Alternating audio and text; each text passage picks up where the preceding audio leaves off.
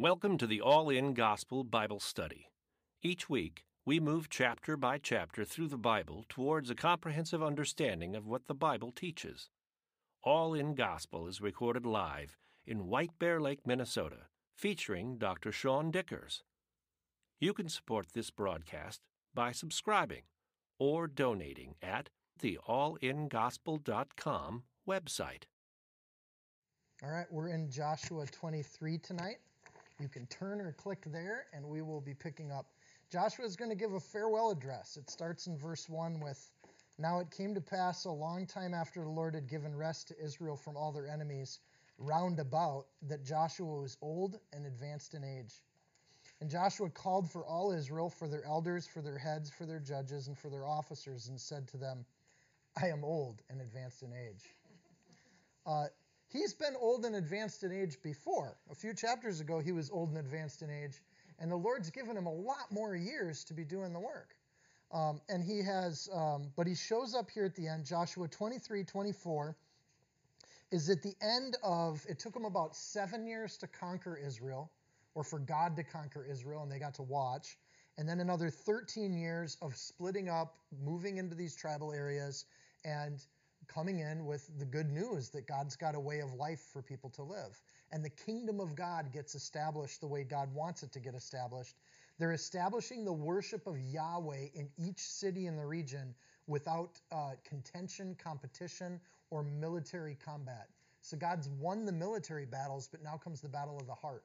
And that has to be what happens in this area. So some of those people that were Canaanites and in the land have converted to Hebrew Judaistic Yahweh worship. Rahab at the beginning, we get the Gibeonites in the end of that process. So you've got whole groups of people that have said, we'll follow Yahweh and we'll do that. So it's not a racial thing.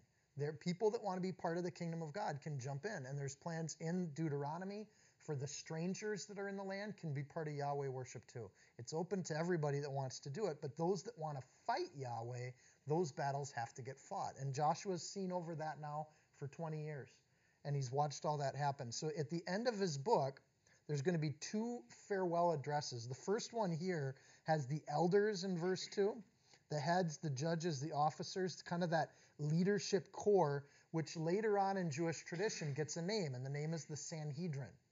So that Sanhedrin are the leaders of the tribes, the elders, the judges, and the officers from every city. And those Sanhedrin is the same group of people that are the people Jesus deals with when he comes around. In the last 5 years, the Sanhedrin has been reestablished in Israel. So there's a group of people now that are being called the Sanhedrin, and they have been reinstituted and rebrought together. But the idea is that the whole nation looks to this group of people for wisdom and direction. And that assumed wisdom and direction is looking to God for how to do things. So the spiritual heads represent the civic leadership, the judges, the judicial leadership, and the elders, the spiritual leadership. So they've got all those people here. So now Joshua's really old, even older than he was last time he says he was old. He's called the people to him. And back in Joshua 13:1 is when he said he was old before. At this point, it's believed Joshua's 110 years old. So by most accounts, because this is post-flood, he's been sustained even supernaturally by God to be with Israel for this amount of time. Or he's just a really healthy guy. People live to be that old. But they don't always live to be that old when they're in combat and things like that. So he's been around. He's called for them, so it's likely at his home. But in chapter 24, it's likely in front of the tabernacle, and we'll see that next week when we get to there. So here's a thought. When somebody's been around for 110 years fighting the battles and doing God's work, not just hearing it, but doing it, you listen to people like this. And what we're going to hear tonight is his advice to the people that are going to go on after he's gone, and what he says to them about how to live life. So it's a powerful chapter, and I want to really kind of get into it. But we look at the great works that get done by old people, and it's sometimes when you see people in the ripe years of their life, they do their best work ever. And I would suggest that in the book of Joshua, what we're going to see in the next two chapters is Joshua's best work ever. And he's had years to think about it. He's had years under Moses, 40 of them, serving under one of the greatest leaders in Jewish history. And now he's had another season where he's been leading Israel. He's had 20 years where he's just seen God doing work all across the country. And now he's got things to say to God's people. So when somebody like him talks and you see this kind of great work, we see this throughout history. You got Moses, who was 80 plus years old before he started his ministry. Never too late to start. If you want to be used by God, you can be used by God. It's time to go. You got Monet, Cezanne, Frank Lloyd Wright. Martha Stewart did most of her work in her older years, and I am thankful for that. Julia Childs is another person who did some of her greatest work in her elder years, and I'm thankful for her. But Joshua's still teaching, he's still encouraging, and he's still exhorting. He's 110 years old. Like, this is more than just grandpa calling you in at the holiday season. This is a man who has led a nation and done it successfully. I was looking at Christian leaders that kind of went a long time and just got that faithfulness idea before we get into Joshua's teaching. And I found Jonathan Wesley, right? John Wesley is known to have put in 250,000 miles on the back of a horse, just going from town to town to town, like Pastor Daniel, just going town to town to town and talking about the Word of God. He wrote over 400 books, 40,000 sermons, 10 languages he learned over his life so that he could translate. This is a guy who woke up in the morning, lived for the Lord, and went to bed at night, 6 days a week, right? And on the seventh day, he probably rested. But he's a person who just gave his whole life over to the Lord. And we always like that idea. At least that's the approach we're taking. The last time in verse 1 it says, gave rest to their enemies from all their enemies round about. Do you see that? There might be a slightly different transition. That's what I would call another Easter egg. It's in there, and you would read right over it if you're just kind of doing your Bible reading for the day. But when you get to dig in a little bit, it's an Easter egg that says God has kept his word perfectly. If you have to go back to Deuteronomy 12:10, it's the last time that phrase got used in the Bible. And it's when they were promising the Holy Land or this land to the Israelites, that they would be given that land round about. So that unique phrasing in the Hebrew gets reintroduced at this point in the life, and Joshua starts to make the point through his language that God's kept his promises. And we kind of got that last week too. The next verse back in Deuteronomy is the promise of a place for God to abide. That's the only part of the promise that hasn't been kept yet. We don't know where Jerusalem's going to be at this point in the biblical narrative. So the first verse is they'd be given the land and that's been kept. So when Joshua brings that language up and uses the phrase round about there, it would bring to mind, anybody who'd studied Deuteronomy, it would bring that to mind and go, oh, God's kept his promises. He's called Israel in this representative system of people. Verse 3 says, you've seen all that the Lord your God has done to all these nations because of, or that should be translated for you. For the Lord your God is he who has fought for you. Joshua starts by elevating God over himself. It would be easy at 110 years old to start regaling yourself. Look at all the things I've done. Look at how great I am. But he doesn't do that. The first major point he makes is that the Lord your God has done everything. He's not self-glorifying. Every word of God proves to be true. He's a shield to all who come to him for protection. Proverbs 35. He reminds them of their memories. He reminds them of their God. Verse 4. See, I've divided to you by lot these nations that remain to be an inheritance for your tribes from the Jordan, with all the nations that I've cut off as far as the great sea westward, and the Lord your God will expel them before you and drive them out of your sight. So you shall possess their land as the Lord your God promised you. So Joshua fought major battles, but he's leaving more minor battles to fight for each of the nations, and it's their job to do it and claim it. It doesn't say here that they should slaughter people. This is one of the critiques that gets leveled against the Bible, that they were a horrible, mean people that killed and slaughtered. It actually doesn't say slaughter at all. It says to expel them. And in the English, it means the same thing as it does in the Hebrew. It means get them out of those cities and those lands. They can be shepherds. They just need to do it in Moab or Ammon, or they need to go somewhere else to do it.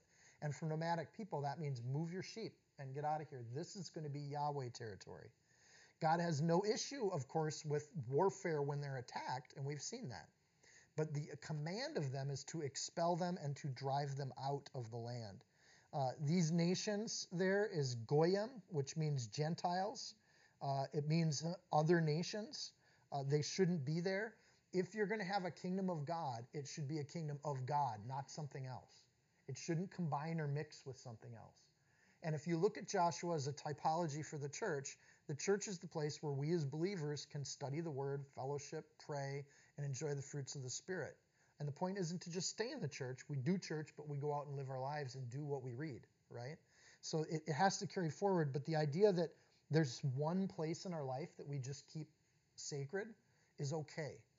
And in this point, or this typology, the idea is Israel should be sacred. It should be set aside for God and for a kingdom of God on earth. Joshua is assuming that God will do his part in verse 5. God will expel. It's not he might expel, he could expel. If you stay faithful, God will do it. In verse 5, he assumes that you shall possess, but you have to do your part to do that. So if you do your part, God will give you everything he's promised to give you, and he's already given you everything he's promised. So the relationship isn't complex, but humans screw it up all the time. In fact, this is what we do. We don't control God or God's will. We control ourselves and our free will, but we think sometimes that we control God and his will. We're servants that respond to God. We're not servants that tell God what to do. We move where God tells us to move. When the cloud moves, we move. When the pillar of fire stops, we stop. So we respond to God, but we don't tell God what to do. God will do things, and we can come in and be a part of that. That's an amazing kind of simple theology that if you just keep it simple, you don't have to muck that up too much. We are responsive to God's will and his Spirit on this earth. We wait on the Lord, and we move when he says. So there's going to be a series of exhortations in this final speech from Joshua. He's going to say, here's how you live life, and here's what you do. So this is a great one for new believers that are like, how do I know what the voice of God is? Okay, we're going to go through how to live life tonight. So this is God's written word that he has inspired and given to you, and I hope it speaks into your heart like it has into mine. Steph got an earful this week. Verse 6, therefore be very courageous to keep and do all that is written in the book of the law of Moses, lest you turn aside from it to the right hand or to the left, lest you go among these nations, these who remain among you. Be very courageous. Joshua needs little Joshuas, right? This is the whole theme of the book, be strong and courageous. But the point isn't just to look at Joshua and say, oh, isn't Joshua great? Joshua's old and he's going to go away. Jesus left us to do Jesus' work. He needs little Jesuses. Right? And so this idea of be very courageous, Joshua is telling them exactly what he was told by Moses and by God. And he's just passing along what he's been taught. Some people think it's really hard to share our faith with other people, but if you have faith, you know enough to be able to ask other people to have faith too. So whatever brought you into the kingdom is something you should at least be able to share with other people because you've been convinced and you're following. So if you want to stand out, first exhortation, be very courageous. So if you want to be a rebel, follow the word of God because most humans don't. So just sticking to the word and doing it makes you stand out. It doesn't take a lot of courage to come to Bible study on Sunday night. It takes devotion and commitment, but it doesn't take courage to be here. Like we're amongst friends right now. It takes courage when we live our faith and talk about our joy in Jesus with other people when we leave here, right? The courage isn't necessarily, this is where we build up our courage and we go out and do it. But when we stick to the word of God, that's Joshua's imploring. This is his exhortation to his people. Stick to the word of God. Every single bit of it. He says to keep it, which is to guard, that word we've seen a few times. It is to guard it like military soldiers guard their post. Keep the word of God and stick to it and guard it and stand by it. When somebody picks on your Bible, pick back. Like this is your Bible and this is what you've based your life on. If somebody says there's problems in the Bible, you better find out what those problems are because you're staking your life on it, right? And then he says to do it. This is what Daniel was just saying before the Bible study tonight. I'm thinking, fancy, we're going to be on that. Keep it and do it. We've seen that theme throughout the Old Testament. The point isn't just to know it. The point is to live it and to do it and get out and do it.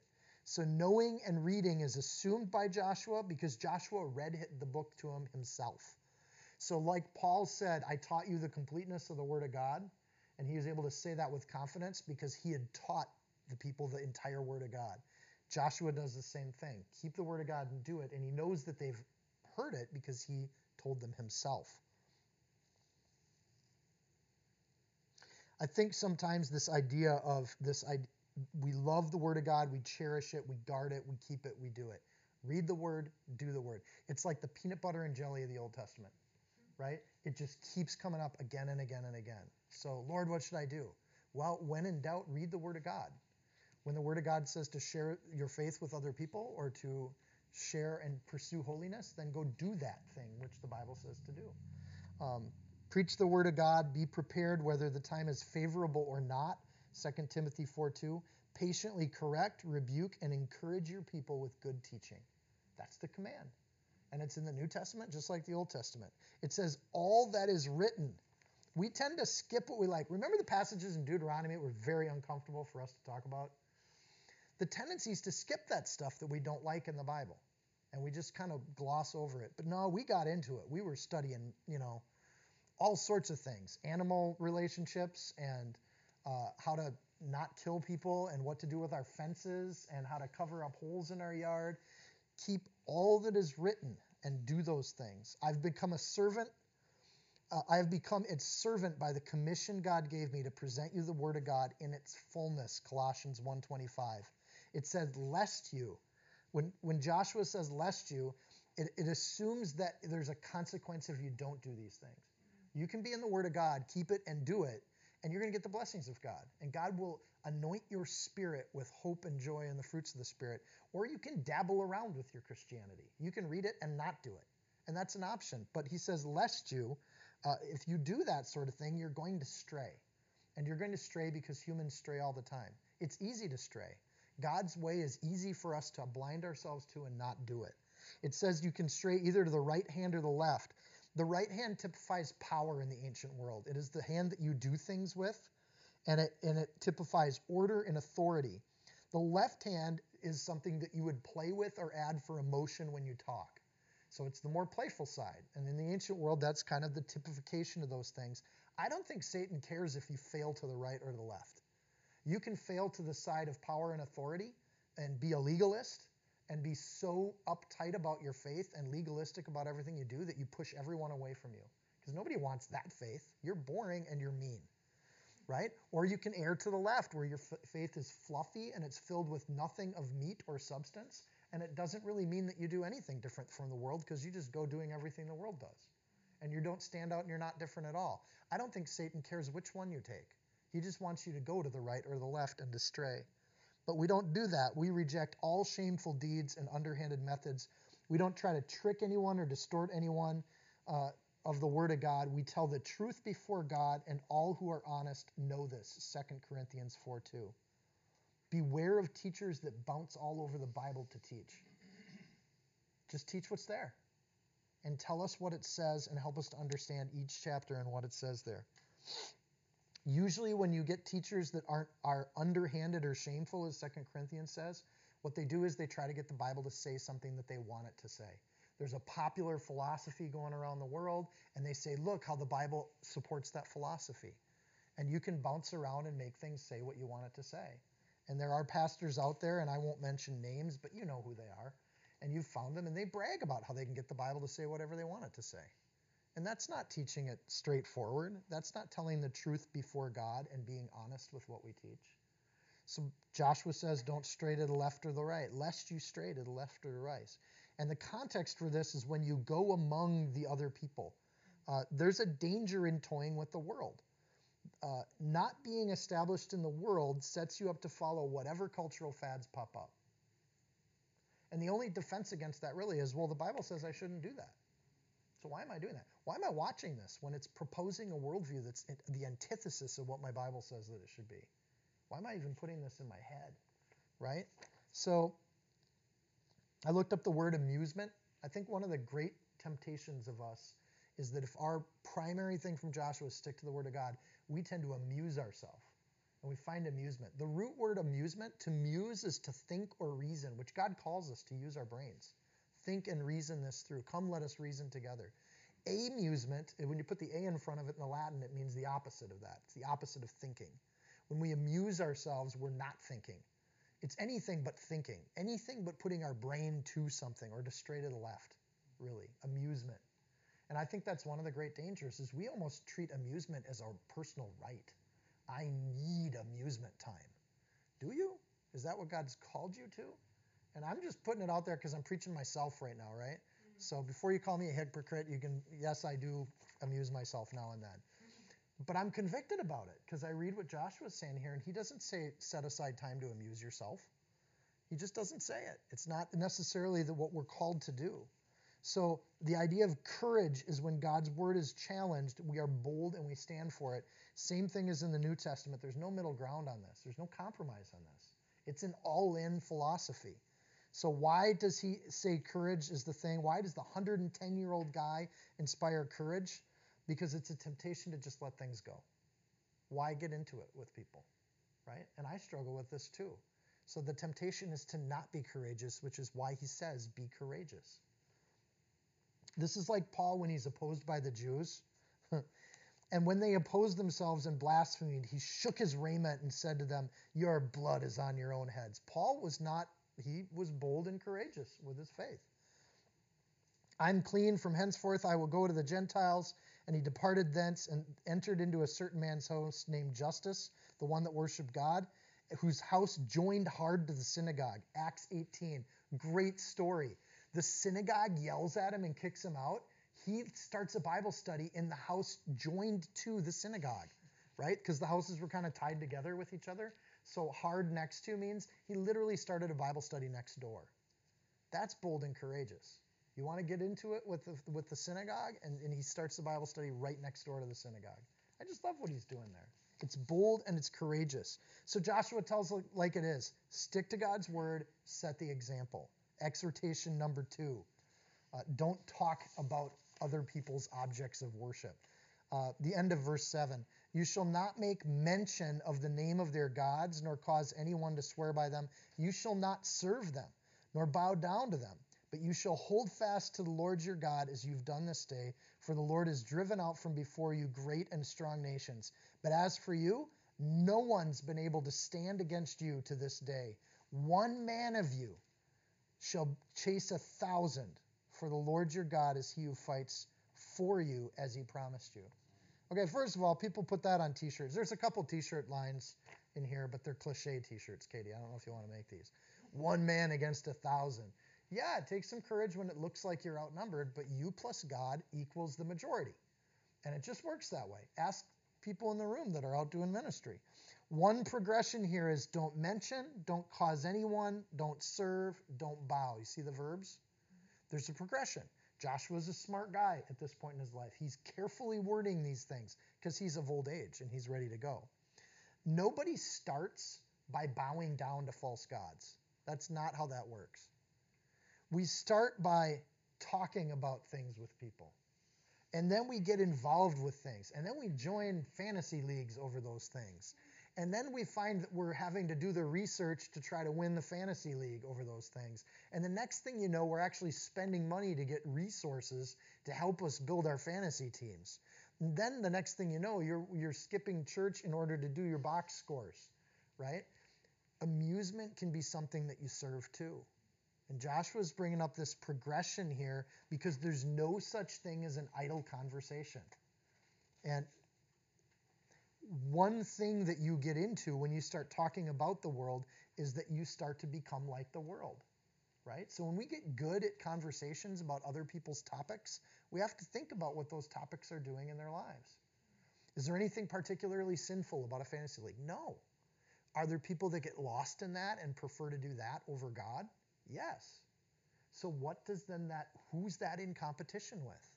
And even though you have liberty and have freedom in Christ, you can still be helping other people stumble by talking with them about their gods in order to get to know them or connect with them. But when you do that, you are giving cause to that conversation to give it life. So it says, don't make mention of the name of other gods. Don't even talk about them. Don't use your mouth to give weight to that.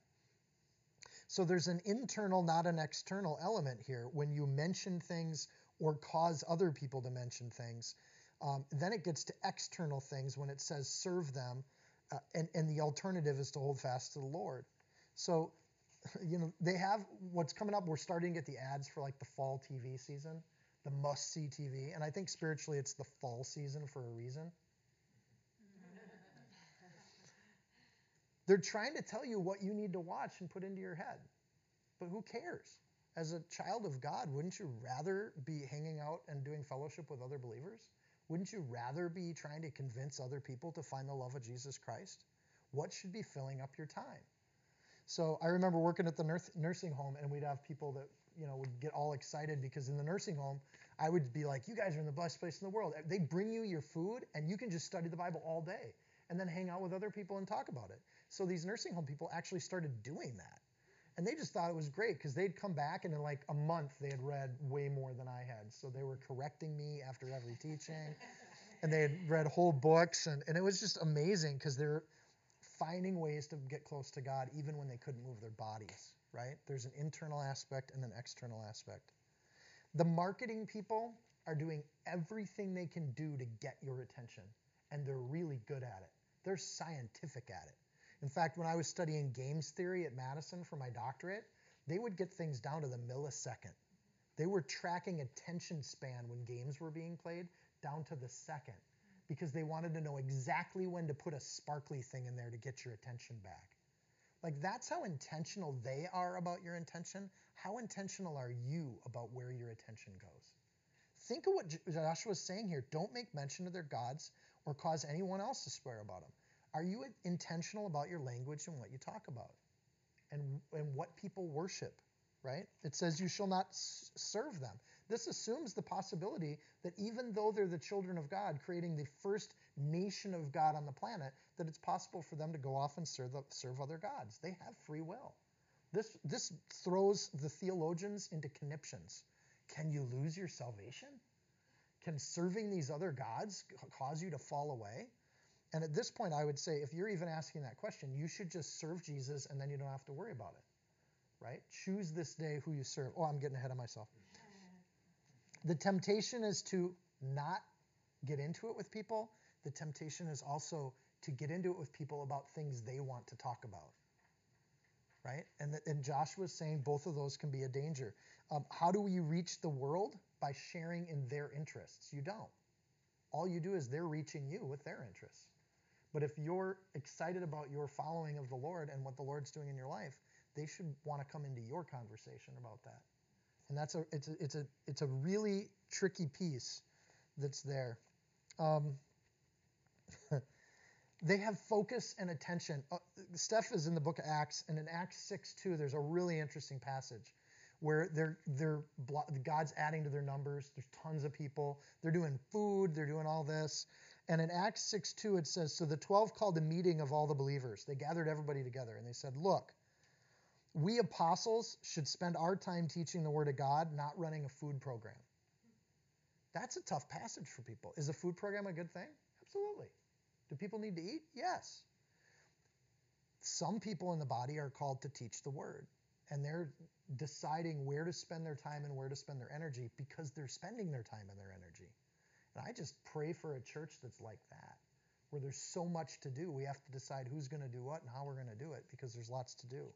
But I love the intention they put as to where they're going to go. And the food program is second to them to the teaching of the word. Learn the word, hold fast to it, and then go do it. But if they can't do the teaching of the word, then the food program is just a food program, and it doesn't lead anybody anywhere. So the first priority is where they put things. So the idea of where we put our interest is a big deal, and Joshua points that out as an exhortation from this old guy that's been there and done that. Where do you put your attention? Where do you put your mind? Interest is from the Latin word interesse, something that you see as important or worth your concern. If it's important and it's worth your concern, you have, in some ways, you're making mention of it. You're talking about it, right? If what's on the news is of interest to you, it is getting a piece of your worship because you're giving it importance when you get interest in it. So why would you be worried about anything other than what the Lord has for your life? And that's a really strong admonishment from Joshua. Here's the solution. The solution is hold fast or cleave to the contrast is stark and clear. You can dabble with that stuff, or you can hold fast to God, and that drives the bad stuff away. As you have done implies that they've been doing it the right way. So Joshua's got them on the right path. It says the Lord has driven. The God's already shown you that when you do it the right way, he'll drive out these other things from your life.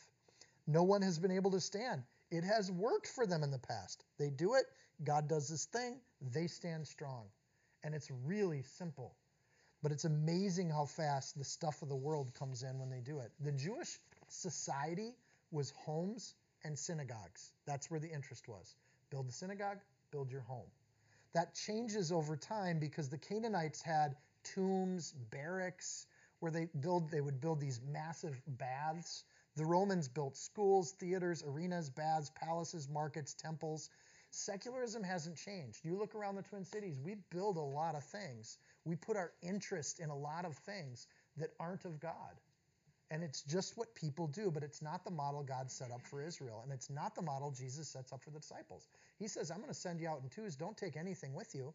Just trust that the Lord will provide. He provides for the animals. He'll provide for you. Just trust the Lord that he'll do his thing. So he sends people out really easily. So the world hasn't changed, is my point, from the Canaanites to the Romans to the Greeks to the Americans. It just hasn't changed. There's so many things to put your attention on, and it's not always big religious decisions. It's where you spend your life, which is an issue of the heart. So in the America, we have theaters, which take us into fantasy worlds. We don't have to even think about reality if we don't want to. We have stadiums where we can worship other humans doing amazing things.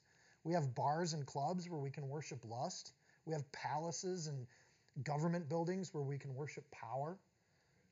We have shopping malls where we can worship greed, and restaurants where we can worship food. I know. And we have temples. We have other religions in our country too that actually take you to false gods. But the false gods for Joshua start by even mentioning all that other stuff. It's just not worth mentioning. Don't even talk about it. Christians at our core are just like these Jews. Homes, churches. And that's where we put our time and our attention, our interest, where God tells us to put our time, our attention, our interest. That's a huge discussion for afterwards when it comes to like civic engagement and all that. But what Joshua's point here is just stick to those things God's told you to do. And he's told them to do family and to do synagogue or to do church. Nothing stands against you when you do that. So put on the whole armor of God that you may be able to stand against the wiles of the devil, Ephesians 6:11. One man of you shall chase 1,000. God loves these odds. When we're totally outnumbered by the world, God gets all the glory and all the credit. He loves it when simple people do amazing things. And he blesses those people because he loves their heart that just want to serve him with what they have. Exhortation number 3. This is getting pretty rough, right? I hope it is. It was for me this week. So first, stick to the word. 2, don't even talk about their stuff. Number 3, we're going to say don't snuggle up to dead things. Verse 11, therefore take careful heed to yourselves. Do we take heed to everybody else? We just take heed to ourselves. Start with you before you start telling other people what to do. Jesus said, don't worry about the log in somebody else's eye, or the twig in somebody else's eye when you have a log in your own. Joshua says the same thing. Take careful heed to yourselves, that you love the Lord your God. It all starts with your heart. I love verse 11. Or else, if you do go back and cling to the remnant of these nations, these that remain among you, and make marriages with them, and go into them, and they into you, know for certain that the Lord your God will no longer drive out these nations from before you, but they shall be snares and traps to you, and scourges in your sides, and thorns in your eyes, until you perish from this good land which the Lord your God has given you. So I love when it says take heed to yourselves, and you got to, yourself in the Hebrew is the word soul. Take heed to your soul and watch where your heart is. And God gives you huge indicators like peace and joy and mirth and well-being. And you know when your soul's messed up and when it's tainted, and you know when your soul is at peace. So God gives you this wonderful thermometer of where your soul is at called your conscience and the Holy Spirit. And when your thermometer is good and people give you a convicting message from the Bible, you're like, thank you, Lord, for that reminder. But when your soul's bad, you start to get mad at the person teaching the Bible, right? That's when you really know something's off with your soul. Take heed to your soul. Be tuned into it and know where it's at. Abide with God when you go forward and don't dabble in pointless things.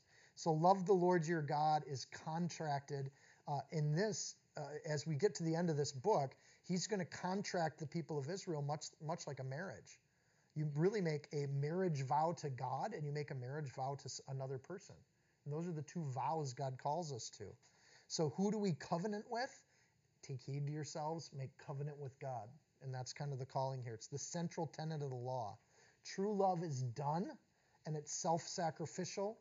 And when we sacrifice ourselves for God, we're showing our love for God. Any direction not towards God is backwards. If we covenant with God, our lives should each day be growing closer to God. And then we trust everything else to him. But if we're not doing that, we're not going the right way. Think of it this way.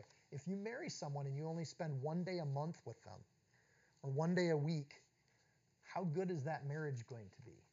And how long will it last? So don't miss.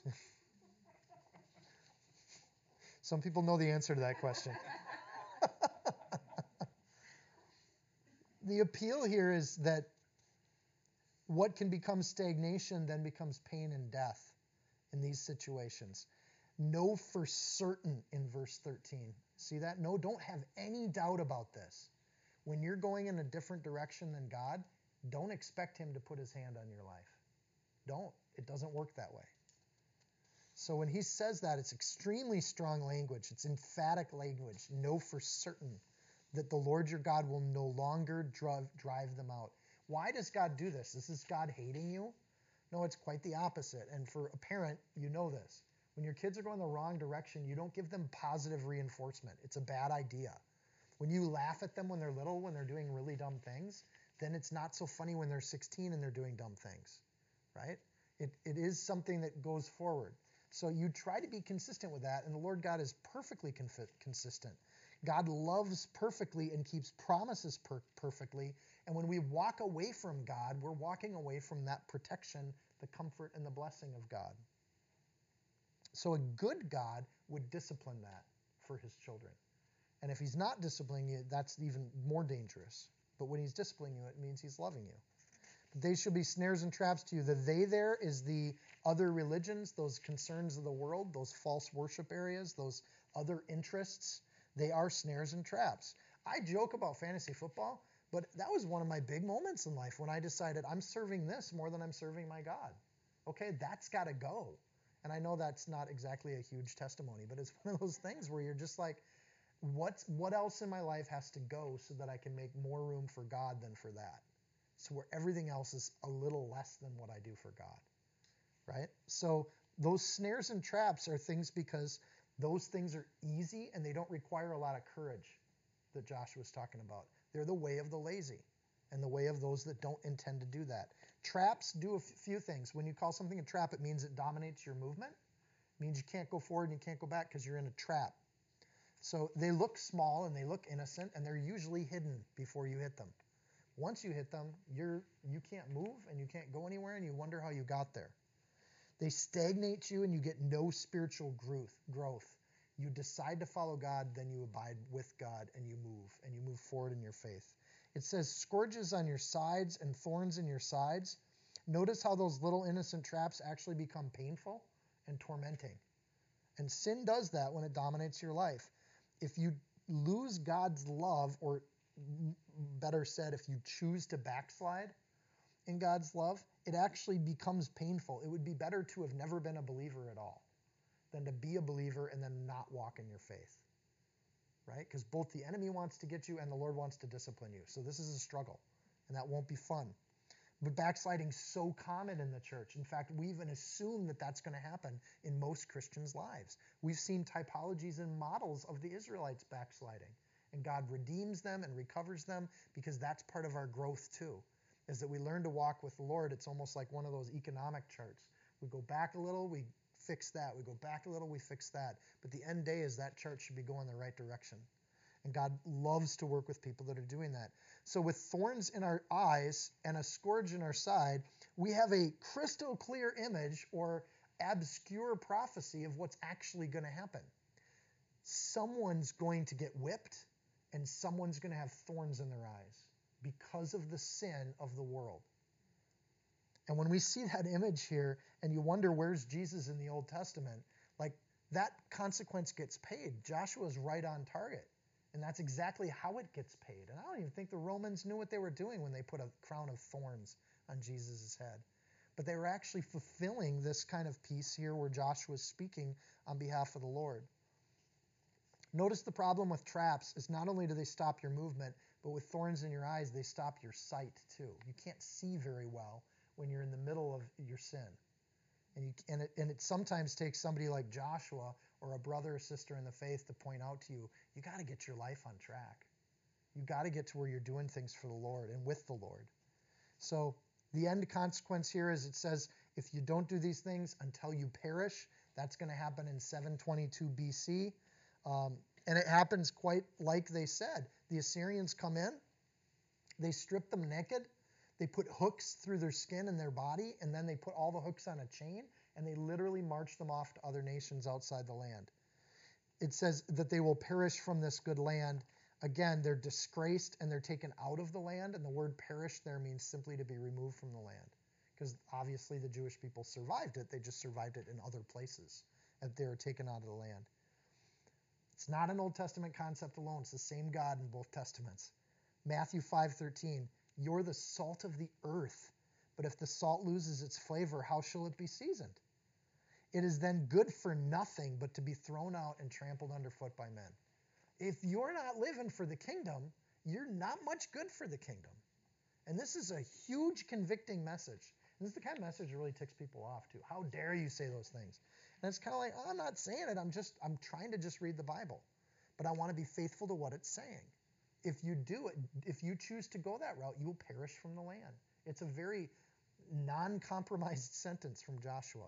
It's an either-or kind of situation. What we want is a heart that desires God and not desiring sin. So if we choose to abandon God, don't expect the Holy Spirit to be doing wonderful things in your life. You're going to come back week after week and not have much to say. Stick to the Word of God, verse 6. Don't talk about God, don't talk about the world, verse 7. Stick together, verse 11. Don't look back, verse 12.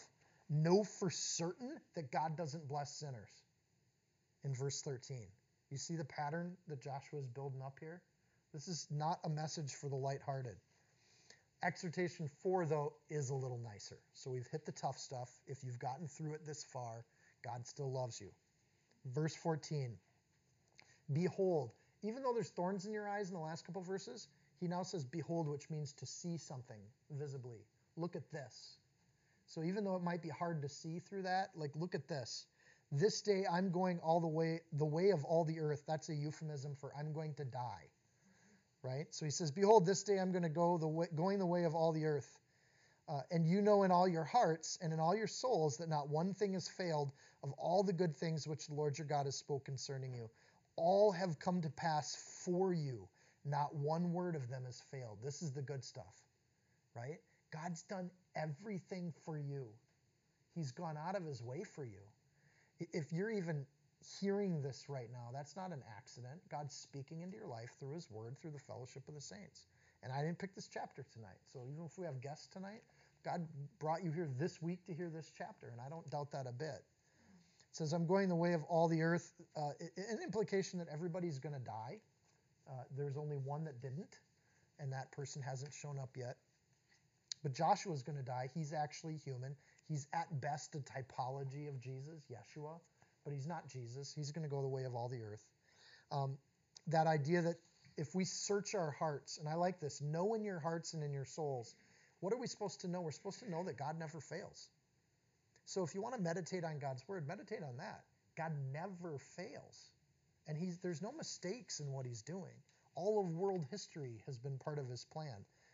And he's known all of history before the conception of the world. So he knows what you're going to do and how you're going to do it. And then people get all worried about open theism or neo-Calvinism and all that sort of thing. If you're worried about it, just do what God's called you to do, and then you don't have to worry about it, right? You can go the simple theology too and just walk that path. Not one thing has failed. To think that God can fail, even a word, is to not know God. If you think God can mess up or screw up, you simply don't know Joshua's God. And that's what he's exhorting them. These are his final words. Know that God never fails. Just know it. And when you take on those big risks or those big temptations, know that he does everything from the greatest of mountains to the smallest of dust bunnies. He never fails in anything that he does. When we know God is perfect, we can rightly admire and adore God for who he is. And just think about that. If we put that in our heart and our soul, and we know God's perfect, we can then worship that. And it's worshiping in truth and in spirit, because we're not worshiping something false. We're worshiping something that's worthy of worship. God never fails. Deuteronomy 31:6. Be strong and of good courage. Don't be afraid nor be scared of them. For the Lord your God is he who does go with you. He will not fail you nor forsake you. That's what was told to Joshua when he got started. So when he finishes and he says, you know me, know that God's never failed, he's repeating what he was told at the beginning. In his life, God has been faithful in everything. So if you want to trust a 110-year-old warrior in the faith, and he says God's never missed a beat, that's something that should give you a lot of courage. And it turns out that everything's true. In the New Testament, Jesus says to pray, so we pray. Leviticus and Jesus say to assemble, so we assemble. And we do it faithfully. And we do those things because we're told to by God. And when we do what we're told, God never fails to do what he says he'll do. And when they had prayed, Acts 4:31, the place where they were assembled together was shaken. We hope that doesn't happen to your house, Paul. And they were all filled with the Holy Spirit, and they spoke the word of God with boldness. I just love when the New Testament connects so good to what Joshua's saying here. Be courageous in your faith. Be bold in what you're doing. So we choose to pray, we choose to assemble because God tells us to. And when we study God's word, God then does his part because he promises to. And he does that quite amazingly. And we can then be bold with our faith because we've seen how God works in our lives. Some of you have even said, man, after just so long, I can see the difference God's making in my life. Awesome. Tell people about it. That's the magic equation. When God starts to do a new thing in your heart and you feel that joy of the peace of the Spirit, tell people about it. Be bold about it. When we know God's word, we can be bold about it. When we know God, we can be bold about God. But you can't be bold about a God you don't know or one that you haven't met, right? So when we have a need and that need is met, that's something to talk about. In fact, it should be so exciting to talk about that it's actually hard to hold it in. And that's called the overflowing of the Holy Spirit. It's not magical. It's not fancy. It's just God's word. And that overflowing of the Holy Spirit will annoy your non-Christian friends, right? Will you just stop talking about Jesus? And it's like, I can't. There's so much to talk about. It's hard to control. Not one thing has failed. And they were not able to resist the wisdom and the spirit by which they spoke, Acts 6:10. They weren't even able to resist it. When you're in the Word of God, falling in love with the Word of God, spending your time with other people in the body, you can't even resist telling people about it. You can't hold it back. In fact, it just kind of happens naturally and out of the flow of the Spirit. So, Joshua sets up a contrast here, right? You can dabble with the world and backslide, and God's going to lift his hand from you, and it'll be a really painful life, like thorns and things in the eyeballs and all that. Or you can do this, and you have this amazing outpouring of the Holy Spirit. So there's this contrast. Then he gets on to the fifth exhortation. God is faithful to curse, right? Fifth exhortation. So he gets to something good, and then he flips it again. It's like he wants them to learn this idea. Verse 15. Therefore it shall come to pass that as all the good things have come upon you, which the Lord God has promised you, so the Lord will bring upon you all harmful things until he's destroyed you from this good land which the Lord your God has given you. When you have transgressed, that's not a slip. I think Joshua actually had a prophetic vision here. He knew they were going to transgress. So when you have transgressed, the covenant of the Lord your God, which he's commanded you, and have gone and served other gods and bowed down to them, then the anger of the Lord will burn against you, and you shall perish quickly from the good land which he's given you. This is just going to happen. And in fact, it does happen. But in these short verses, he just paraphrased both Leviticus 26 and Deuteronomy 28, the blessings and the curses. Walk God's way, there's blessings. Don't walk God's way, there's curses. It's really, he just reminds them of that. If you transgress, God will be glorified by reacting accordingly, because you'll see the power of God either way. And that's one of those things that I think for some people is really tough. I don't really struggle with that all that much because I'm a parent, right? Another thing is you can say, all right, well, you can touch the outlet on the wall. When you touch the outlet on the wall, it will hurt your hand, and it'll be crispy fried, and we'll get you to the doctor, and your hand will heal, and you'll remember to not touch that thing on the wall. And Joshua's making the same kind of argument. It's maybe even not prophetic. Like, this is just the nature of the spiritual universe, right? Electricity flows, and when you hit it in the wrong spot and become a conductor, it hurts. When you don't live according to God's law, it hurts. And it creates painful societies. It creates great evils in the world when groups of people stray away from the Word of God. If you endure chastening, God deals with you as his sons. For what son is there whom a father does not chasten? Hebrews 12:7. It's not an idle threat. God will stay constant to his own nature, regardless of your behavior, and he will respond to you in constantness to his perfect nature. So God's faithful to give warning. It wouldn't be just or good of God to not give us warning of that, would it? Like if we didn't know that we were going to go to hell if we did the wrong things, that would be very unfair of God to surprise us with that information. So he doesn't. Right there in God's word, it says, if you transgress, you will perish. And specifically in this context, he's telling the Israelites they will perish from the land. They will no longer keep Israel.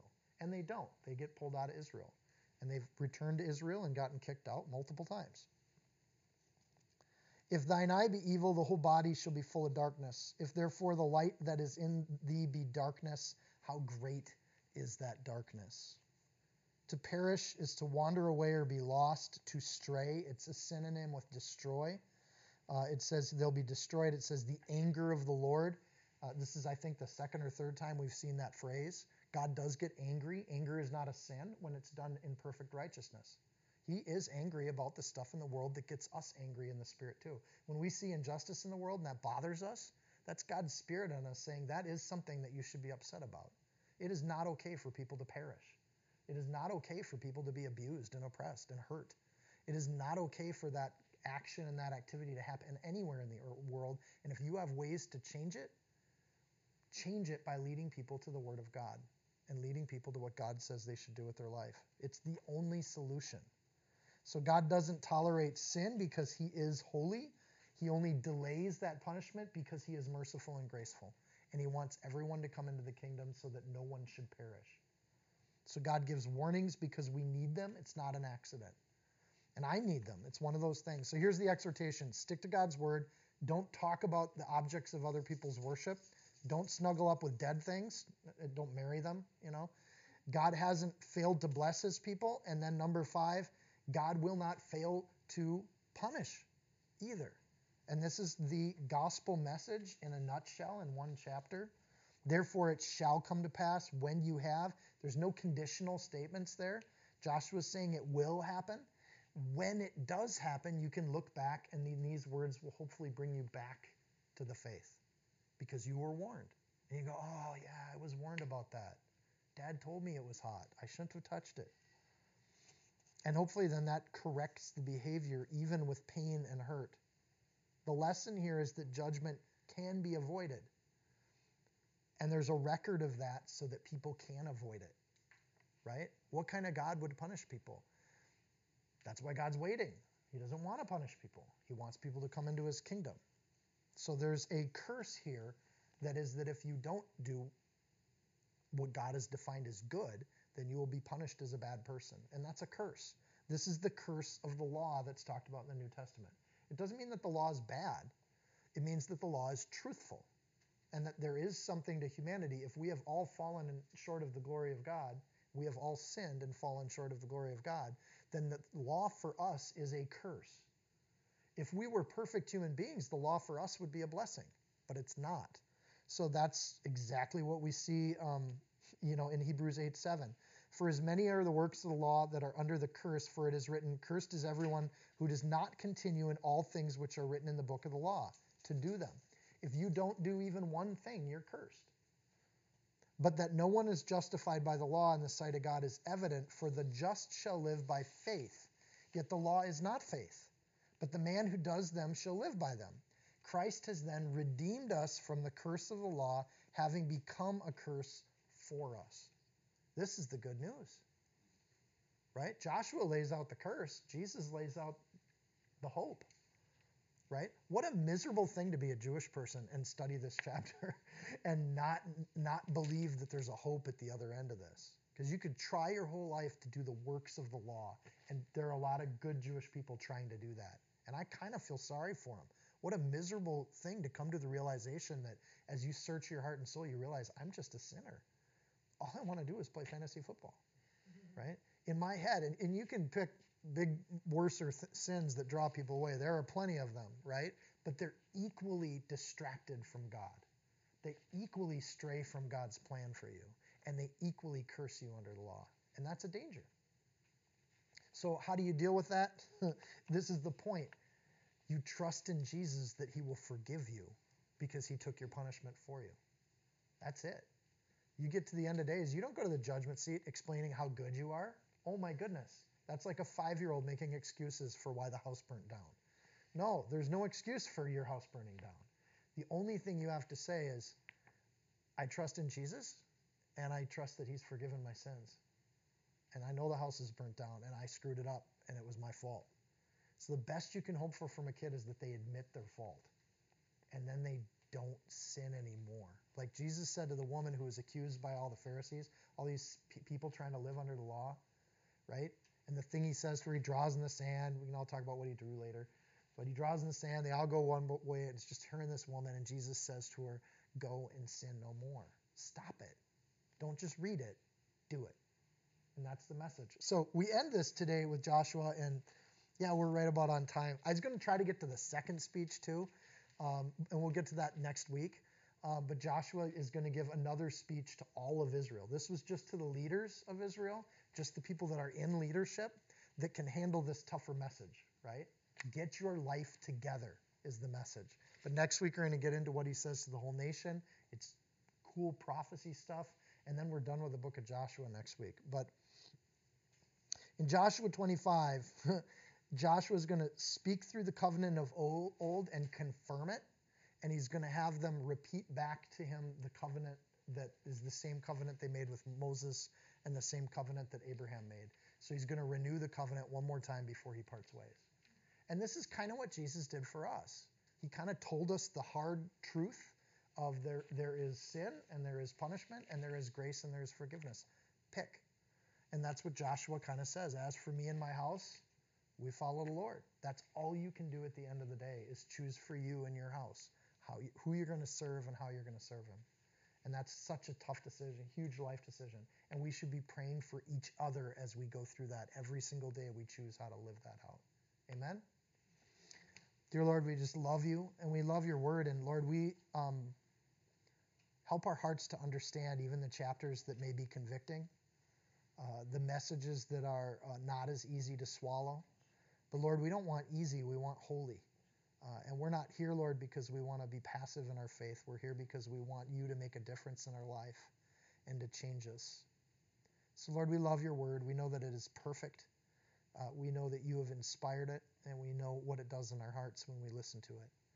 So, Lord, help us to process and understand this chapter and leave here tonight knowing this chapter better than we did when we walked in. But, Lord, even more important, even more than studying the word, help us to live our lives this week as you would have us live them, following your Holy Spirit with each moment, each conversation. Help us to tend to our words and what we make mention of. Help us to tend to our relationships. And Lord, help us to be overflowing with love for you so that we can share that with the people around us. In Jesus' name, amen. If you found this teaching helpful, insightful, you can support this podcast by sharing it with a friend. Screenshot it, tag it, post it on your social media.